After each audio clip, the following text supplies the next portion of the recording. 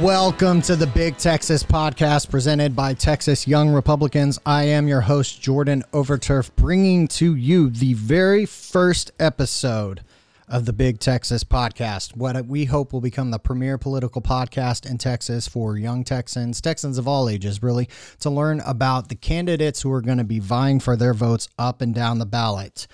Before we get to our first guest, I got a little bit of housekeeping I want to do first. If you are a young Texan looking to get involved in 2020, what I'm going to need you to do is go to texasyr.gop. You can find our website, and right there on the homepage, you're going to look for the Find a Club link. This is going to be a great way for you to get involved locally, find out how you can connect with local candidates, find out about local forums coming up, find out about when you can go block walking, phone baking, anything that you can do to get involved this election cycle. This is going to be your first stop. Again, texasyr.gop. Click that Find a Club link. Or maybe you don't have a young Republican chapter in your county. That's great. We got great news for you. You can also click the Start a Club link. That's where you're going to find out all the details about how to get a young Republican chapter started in your area. If there is one not in your county, I urge you to get involved, get some friends together who are like-minded individuals who want to make sure that we keep Texas red in 2020. Get yourself all the information. Again, texasyr.gop. Click that Start a Club section. Now, if you're listening to this, you probably already know that 2020 is going to be a very important election cycle for many reasons. I can't begin to list them because we'd be here forever and we wouldn't get to our guests. So what you'll want to do is make sure while you're at the website, go ahead and subscribe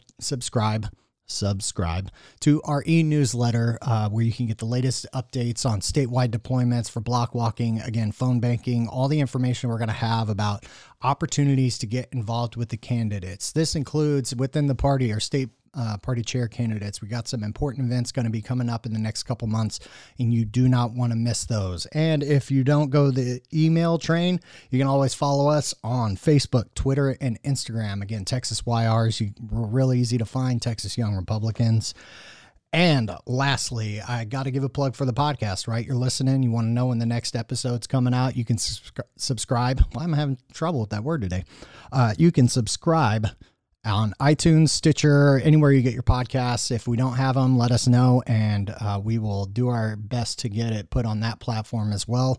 You can also follow us on Instagram, Twitter, at Big Texas Podcast. We'll be using the Texas YR Facebook to primarily promote on Facebook. But if you want some individual info on the podcast, again, Twitter and Instagram, at Big Texas Podcast. Now, for my very first guest, his name is LaRotta. He is a rising young Republican in the Houston area running for House District 148 to be the first state representative Republican for this district, I believe. I'd have to do a little bit more digging on it, but it has been a Democrat stronghold for quite some time.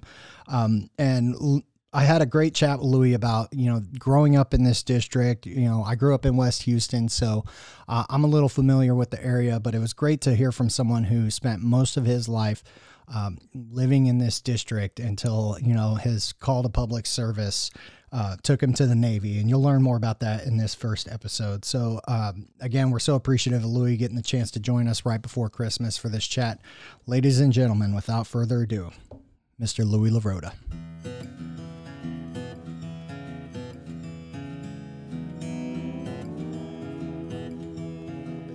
Your background in history, and you're kind of like I am, a first generation Texan with that additional twist of being a first generation American. Kind of a heck of a time to be getting into politics, right?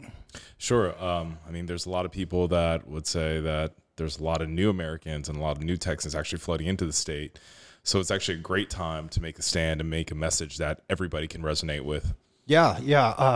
I mean, in talking to your family about this, were they shocked or surprised that you took this leap?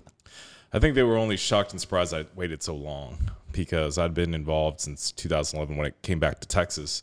And some way, shape, or form, I was doing work with the party, advancing issues and trying to advance candidates, but it was just a natural progression of what needed to happen. Okay. So you're originally from this area, right? Right. So just north of here in the North Side District, that's where my parents originally immigrated to. My dad came from Colombia. He was an offshore oil rig worker. And my mom was from Honduras, and she worked in banking, that sort of thing. So they actually moved to this district. I remember this district very well because my mom's family was there. My dad had a lot of family there. So it was a strong community. And coincidentally, after the way life works out, I ended up getting a job down here in Houston, and I'm back in the district. Well, there you go. So about what time was that when they moved here? Probably late 70s. Okay. So pre-80s big oil boom and things like that, right? Right, exactly. So you kind of got to grow up with the new age of Houston. Yeah, I like to say we're one of these early, the Zennials, the Star Wars, pardon me. So we grew up during that period of time, so we knew what it was like to actually ride your bike without a helmet. We knew what it was like to not have the internet and to see it come about and to see the cell phone revolution. So it was a good time to see both perspectives. So, when you were a kid, what was this district or this area like? What are some of the things you remember most? It was a lot of diversity. So it was a lot of kids of every racial tone that I could remember. I had friends. There was also a lot of problems in the district, just like there are today. There was still a lot of crime. The schools weren't doing very well. And people were having a hard time just with upward mobility. So that hadn't changed. And but generally speaking, the community is very close-knit. There you go. And so, growing up, what was it? How do you get from Houston to the Navy? Was it being this close to the ship channel, or you just wanted to travel? Like, what caused you to enlist? Well, it's kind of a little bit of a family tradition, I guess, because my mom's family, we had people that joined the Army, fought in Vietnam, and then closer to me, my sister joined the Marine Corps, my cousin joined the Marine Corps, so we were all just kind of following the footsteps of the people in our family, and it just felt like the right thing to do. This country has done so many great things for immigrants, and in our family in particular, that what better way to pay it forward than to be the forward deployed forces of the United States military. And the Navy jumped out to me because at first I was really dead set on joining the Marine Corps and following that tradition, but something told me that I needed to do something differently. I did want to travel, but I also wanted to get an education out of it. And the Navy had some interesting energy programs, and that's something that I've been really interested in since junior high. So nuclear power was the option that they offered me, and it was fantastic training, very difficult, but that was my taste. And getting into the Navy was kind of like the launching pad for everything that I've done since. And you got your degree while you were in the Navy, right? Right. So the Navy does, and a lot of military guys don't take advantage of this, but when you're actually in the service, you can take advantage of a 70% tuition reimbursement. So, okay. And so while I was out to sea, I did most of my undergrad. I had already done some college when I was in high school. And then just finishing my degree was kind of like at the top of my list because I wanted to make sure I got that done so I could use my GI Bill to go to law school or go to an MBA. I had my sights set a little bit higher. So the military was a fantastic opportunity to do that. Yeah. And you served during Operation Iraqi Freedom, correct? Right. Enduring Freedom and Iraqi Freedom. So both of those conflicts kind of overlapped. Mm-hmm. When we deployed, we were out there for about 8 months, I believe almost 9. There were about 4 other aircraft carriers in the region. So it was a very intense time. We were firing off a lot of planes, and we were just enforcing the no-fly zone to the south. And as the Air Force was coming in from the north and enforcing the no-fly zone up there. So it was a very tense time. And of course, nobody wants to go out to war, and but after what had happened in 2011, or it was 2000, the 9/11 rather attacks were pretty devastating. We had been stationed in Virginia at that time, but as soon as that event happened, we were taken around South America, and then we were immediately deployed to the area. Wow. So you were in the service when 9/11 happened. Right. I remember being on the ship, and because, they have televisions, in different lounges. As I'm walking through them, I remember seeing a news flash of a plane striking a building, and I thought, that's deliberate. That was my first thought. And then when the second one hit, I knew it was for sure. And it was a really sad time, and everybody remembers where they were, but I was on the ship in Virginia. I remember that. Wow. And so, thank God you came back and made every opportunity possible. You talked about having a job bring you back here to Houston. Kind of, what was that transition like? Wasn't easy, actually. And this is something that surprised me because most military veterans that get out of the service have a hard time getting reintegrated. And a person of my background, I thought I'd have a natural shoe into a lot of jobs here in Houston.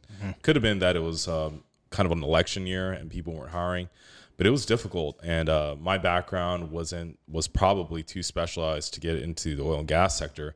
And there's not really a nuclear power industry in Houston. Yeah. So I struggled to find my place. I actually had to work my way up. I did I did some construction jobs. I did a lot of things here, just to earn money to stay ahead. And eventually, I got a great opportunity with the company, and that led to another opportunity with the company. And then I was able to land on my feet again. And at heart, I've always been an entrepreneur. So I've been able to save money, start investing again, kind of get back to where I was before I left California. Well, now you've got this amazing opportunity, running in this race for House District 148, long history being represented by Democrats, but, it seems like you offer a unique perspective, having grown up here, having been raised by this community. Now that you're back here, what are some of your goals as state representative? So we need to fight poverty, because poverty has been the number one issue of this district. A lot of the solutions that my Democratic opponents were putting forth were lofty, they were idealistic, but they had no real merit because there was no plan to offset spending or how these programs would be funded. And of course, that's how they think. But I'd like to tell people in the community that, taxation is regressive, and it's regressive upon the most vulnerable people in the community. So people that are trying to get out of poverty are the first ones to feel that brunt. So I always emphasize that what have the Democrats done in the last 25 years that have made this community so much better? And there's nothing very quantifiable about their progress. So people in the community are taking note, and they're noticing that, maybe they're being taken for granted. And they are looking to Republicans because we share a lot of the same values. And my message in particular is we need to restrain government, because a lot of the people that come to this district are Hispanic, Latinos, and their countries, their native countries, fell into this cesspool of corruption. And I remind them, if you think politicians are corrupt, why would you want more of them? Because that's what Democrats want. They want to grow the scope of government. Yeah. Republicans want to limit that, and thereby limiting their corruption. That seems to resonate well with people. And if we can do that, we can put money back in people's pockets. We can help the community in organic ways. There's a lot of issues in the community that people have risen up and taken leadership roles in that the city never did. Yeah. And that's something that people in my district notice very intently with their elected representatives, that they weren't meeting the mark. They weren't actually walking the talk. So that lack of consistency is going to be their weak point in this campaign. Well, and it seems like that obviously hit home with voters. I mean, you're here in the runoff, and looking at all these specials, you over in 28, we got another contested runoff, but up in Dallas, no Republican could rise to the top here. So, as you go forward, what are you hearing? I mean, I know you're out there, you're block walking a lot, phone banking, like I see your activity. So you're not resting on your laurels. So what are some of the other things that you're hearing from constituents when you're knocking on the door? Basically, that they haven't seen anybody in a really long time was the first thing I've heard. They were surprised that anybody even came up to their door, let alone a Republican. So that means to me that Democrats are very much out of touch with their community. Secondly, they're being pushed out of their neighborhoods. The taxation for families that are trying to get ahead is becoming to a point where it's untenable, and they can't maintain their current situation. So we're pushing families out. They're feeling the brunt there, and small businesses are in the same kind of sphere because this district hasn't needed much help from the city. They never got it to begin with. Mm-hmm. And these business owners have found ways to survive, and they upheld the community. Well, now that property values are going up, it seems like the city would prefer to take these owners and move them out so they can bulldoze the land and put something else of higher value, thereby create more revenue for the city. And it amounts to harassment. A lot of business owners in this area have said that they felt like the city all of a sudden took a very keen interest in their property, and they started finding them and code violations that they had never seen before. Yeah. They started enforcing things that had never been enforced before. So that to me tells me that the city is actually trying to push these folks out. Mm-hmm. And that's a grave injustice because the representative officials of this district were put in place to make sure that these people could get ahead in life. Instead, they're helping people in city hall or local government enrich themselves at our expense. That's a big one. Well, and I went to University of Houston, and it's been over 10 years since then, but I could easily say that I probably spent more time on this stretch of I-10 than I did in class. So I mean, I noticed the development around here, and it's not the same mom and pop places that used to, be kind of the face of this side of Houston, right? What are some of the other areas where, these constituents are looking for action? I imagine that as you have these conversations, you'll hear new topics brought up. So, I mean, what's something that's, I guess, shocked you when you've gone to the door and talked to a constituent and they said, this is an issue I'd like to see someone take on? So the district's a little bit different from one point to the next, but I'll touch your point first. The most interesting thing that has been brought up was human trafficking, because recently we had found out that one of the community members had suffered a human trafficking incident where a young girl who was 13 was abducted and trafficked. The community came out in full force, and it was the community that actually found the girl. It wasn't the police. The police kind of dropped the ball on this one, and the community was in an uproar.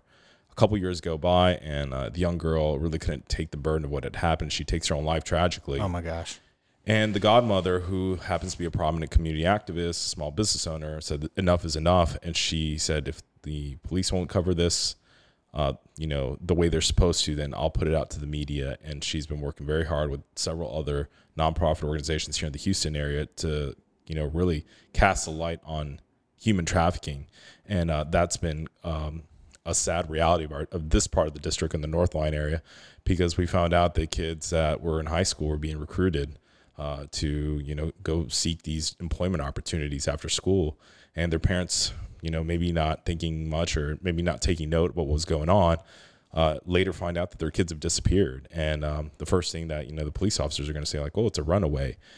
Have you thought of how you would do things a little bit more differently, or, is this community up effort kind of what we need more across Texas? It's definitely got to be a community up effort.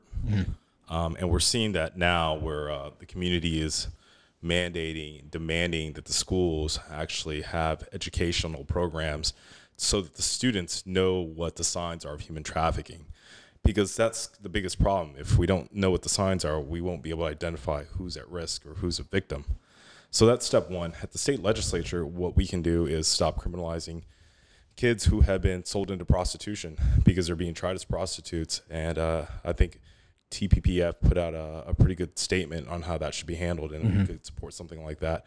Little by little, we can decriminalize people who have been the victims of human trafficking, and then through, just like anything else, it's got to be a cultural movement. So people in the community have to be the ones to take up responsibility, because if we wait around for government to solve problems, well, you know where that leads. Yeah. And so now, it's so strange, because this is an issue that, like, more and more Republicans are coming over to the criminal justice reform side of things, right? Like, this is a big issue that certainly Texas YRs is taking up on its platform. Do you see more room for us kind of adjusting the way we penalize and enforce across the board? Where does criminal justice reform rank in terms of, your importance of priorities? It's high, because people in the district that I'm talking about, not here in the near heights, because that's kind of a different demographic. Yeah. But people in the Hispanic neighborhoods who have been victims of, criminal justice system, those people deserve a second chance, because there are people that are reformed. And the purpose of the criminal justice system isn't just to penalize people, it's to bring them back into the community and reintegrate them. So I think there's a lot to be said there. There's obviously, efforts to get people's records stricken who have nonviolent offenses, low-level cannabis offenders, for example. That's an easy one, and one I think that most people can agree with.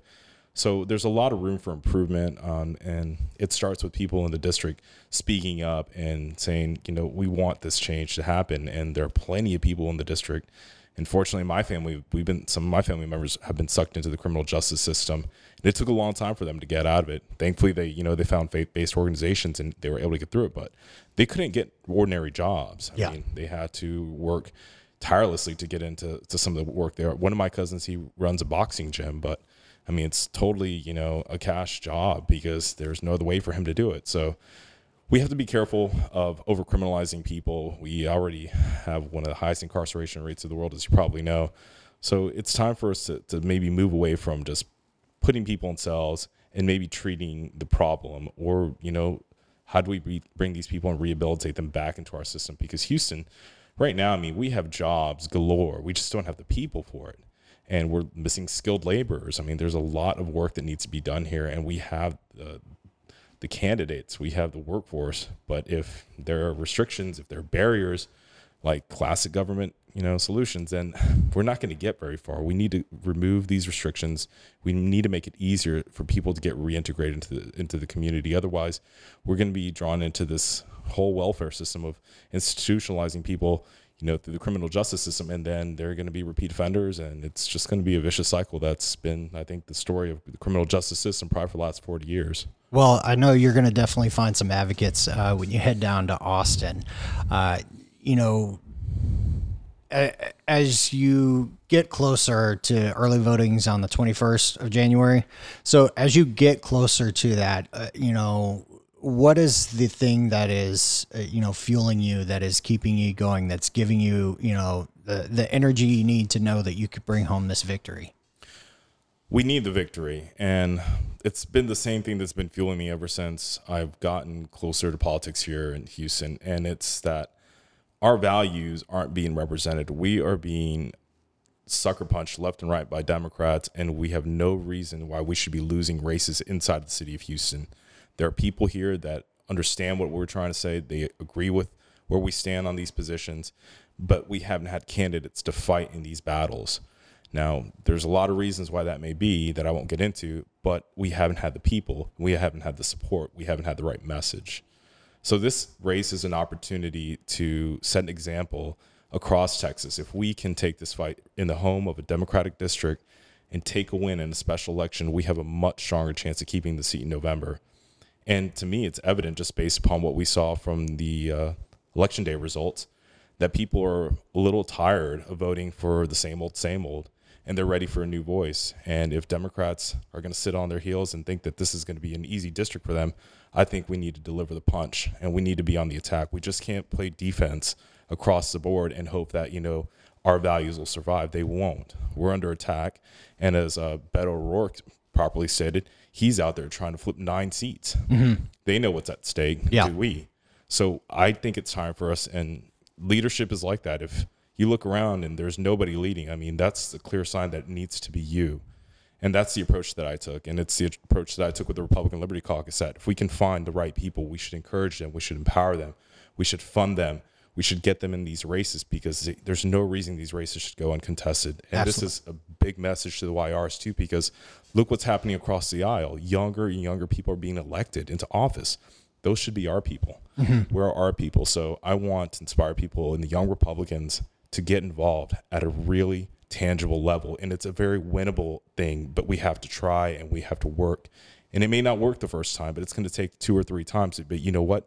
Eventually, you'll start eroding away at the support, and people will start seeing through the facade, and people will align with us. But it starts with door knocking, phone baking, talking to people at their events, showing up. It's something that we're guilty of, is we only show up when we want their votes. But if you go to events across the city of Houston, my wife's family, they're from Vietnam, and we'll go to Bel Air, where there's a large Asian American community.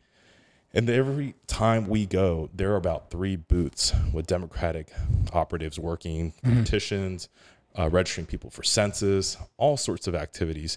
So I'm afraid that if we don't take the initiative and bring our values to the forefront, they'll get lost in the shuffle. And right now, it's way easier to sell people on, we're going to give you free healthcare, we're going to give you free college. After a while, people start thinking that that's a real reality that the state of Texas and the United States can provide. And I don't want people succumbing to that, because we could be headed down a very dark path. So there's no time. 2020 is going to be critical, just like every race is. But We have to win these seats. Texas is the linchpin that keeps it all together, in my opinion. Harris County is a vital part of that. So why not the city of Houston? Why not us? Why not now? I say it is the time, and I say this is the race, and that's why I encourage people to jump in. Unfortunately, there aren't a lot of people that I know that live in this district that are involved in politics, but there's a lot of people around the city of Houston that are. So I tell them, let's get in these neighborhoods. You'd be surprised how receptive people are once we start talking to them. Yeah. Well, and to that end, you are a younger man. You're still a young Republican, which is why we are coming out in full force support for you. But what is that message? I guess when you are talking to young folks, what is the message on why you're a Republican? And what are the things that you are connecting most with them on? Sure. Well, in my opinion, the greatest injustice that a society can inflict on one another is a government injustice, because it takes an insurmountable amount of effort to overcome a government injustice. So we have to be careful that we don't create a government that creates victims. And this is something that I like to say, is that we need to eliminate misguided laws, victimless crimes, so that we don't become victims of the system that's supposed to serve us. And that's why I'm in this race. So we need to stop government dead in its tracks, because people have an idea that we can make things better through social engineering, but that's not the way the world works. We've tried that system before, and it's failed multiple times. It's still failing. The only model that works is capitalism, free market economics. If you try to engineer a society to be the way that you want it to be or that you wish it would be, society will always collapse under that kind of pressure, because it's not moral to obligate people to do things that they're not prepared to do. These opportunities have to become something that comes from the community. It has to be something that creates a sense of responsibility. Otherwise, the whole system falls apart. This is a fragile republic. It's probably the best, it's the only beacon of freedom in the world, I would say. And if we're not careful, we could lose that. And Texas has to be part of that equation.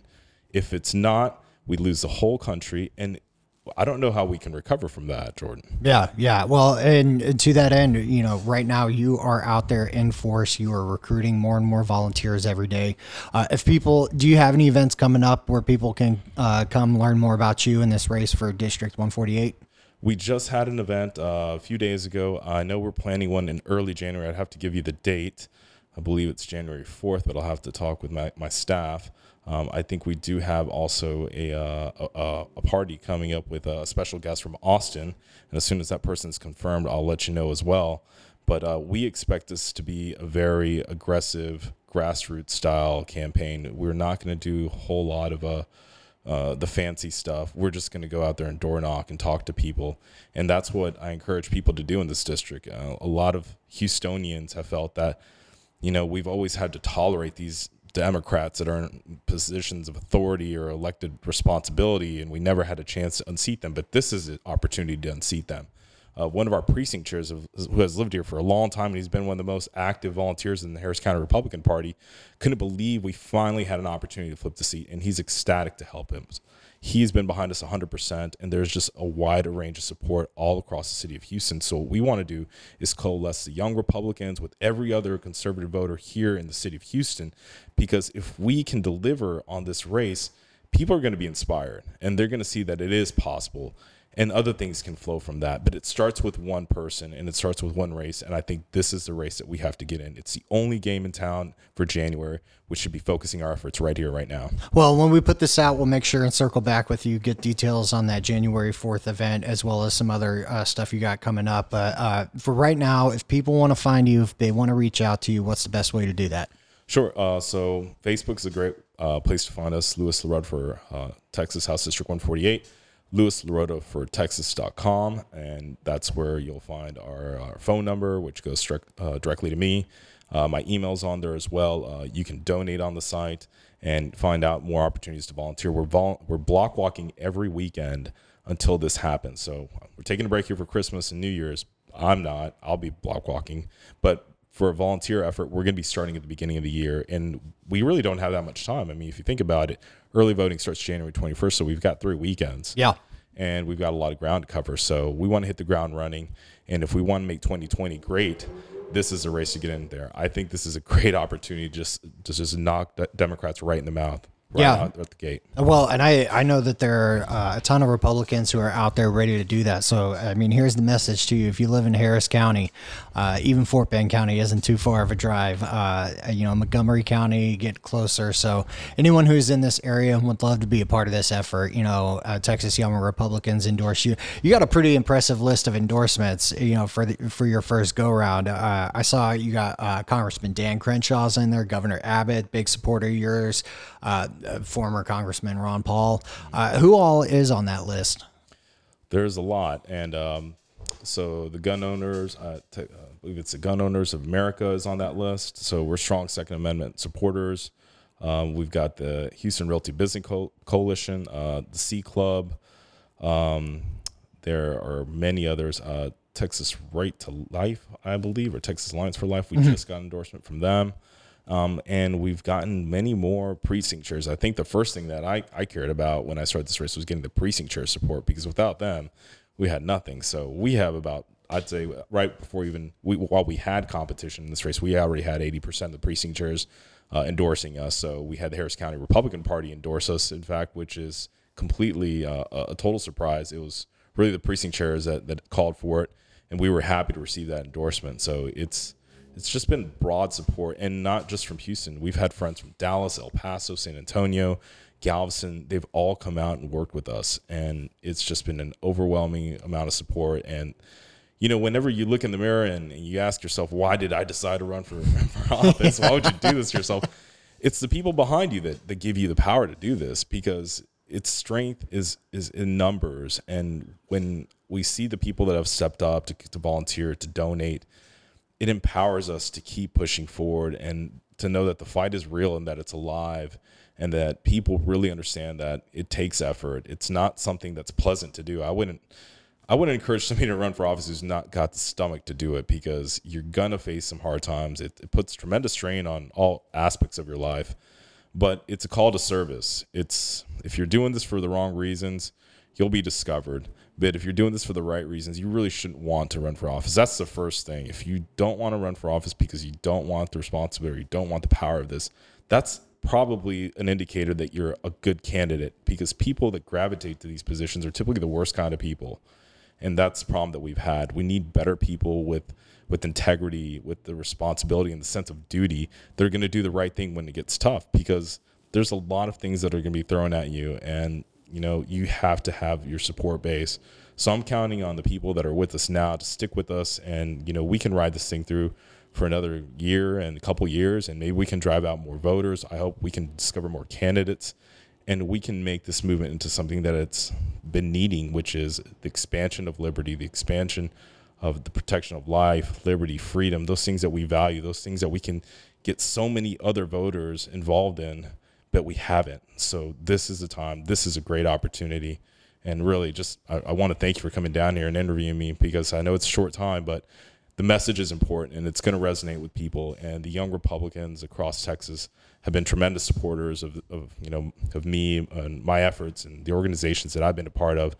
And this is, I think, is where the rubber meets the road. If we think we can win these races inside the city, this is a great example. There are target demographics here that we can hit across the board. Let's put all our strength behind this one and make the Democrats hurt in 2020 right away. Well, there you go. You heard it right here, live from Louis LaRotta. Thank you so much for being on our first podcast. We appreciate it. And, we're behind you 100%. And, you guys heard it, louislarotta.com. Make sure you go there. Make sure you contribute where you can. Make sure you get out and block walk. It's good calisthenics for the new year, especially all you Fitbit, step counters. Make sure you get out there and earn some extra steps, get those resolutions. Sure. After New Year's, we're going to need the exercise. Yeah. And the website is Louis, LUIS, LaRotta, LAROTTA, fortexas.com. And we look forward to seeing you guys in 2020 and staying fit and staying active. This is a great one to get involved in. Excellent. Thank you so much. Have a good one. Thanks, Rowan. Well, that's it. We did it. Very first episode of the Big Texas Podcast in the can. Do people still say that? Did I just make myself sound really old? Guys, I promise I'm a young Republican. I just like old-timey sayings, I guess. Thank you to Louis and his wife, Christina, for inviting me to their home right before Christmas. It's such a hectic time, especially with early voting going on. He was headed out to an event right after the interview, and I know he's planning a block walk all the way through the holidays and make sure he's not losing any momentum. A reminder, the early voting for that HD148 special election runoff begins January 21st. Election day is January 28th. You can subscribe to the Big Texas Podcast on iTunes or wherever you get your podcasts. Listen to us on the website at texasyr.gop, and you can follow us on Twitter and Instagram, or follow Texas YRs on Facebook. Thanks to Wally West and them Lost Bound Souls for providing our show music. And again, thank you guys so much for tuning in and listening. We look forward to bringing you more candidates as this cycle rolls on. In the meantime, we'll see you down the road.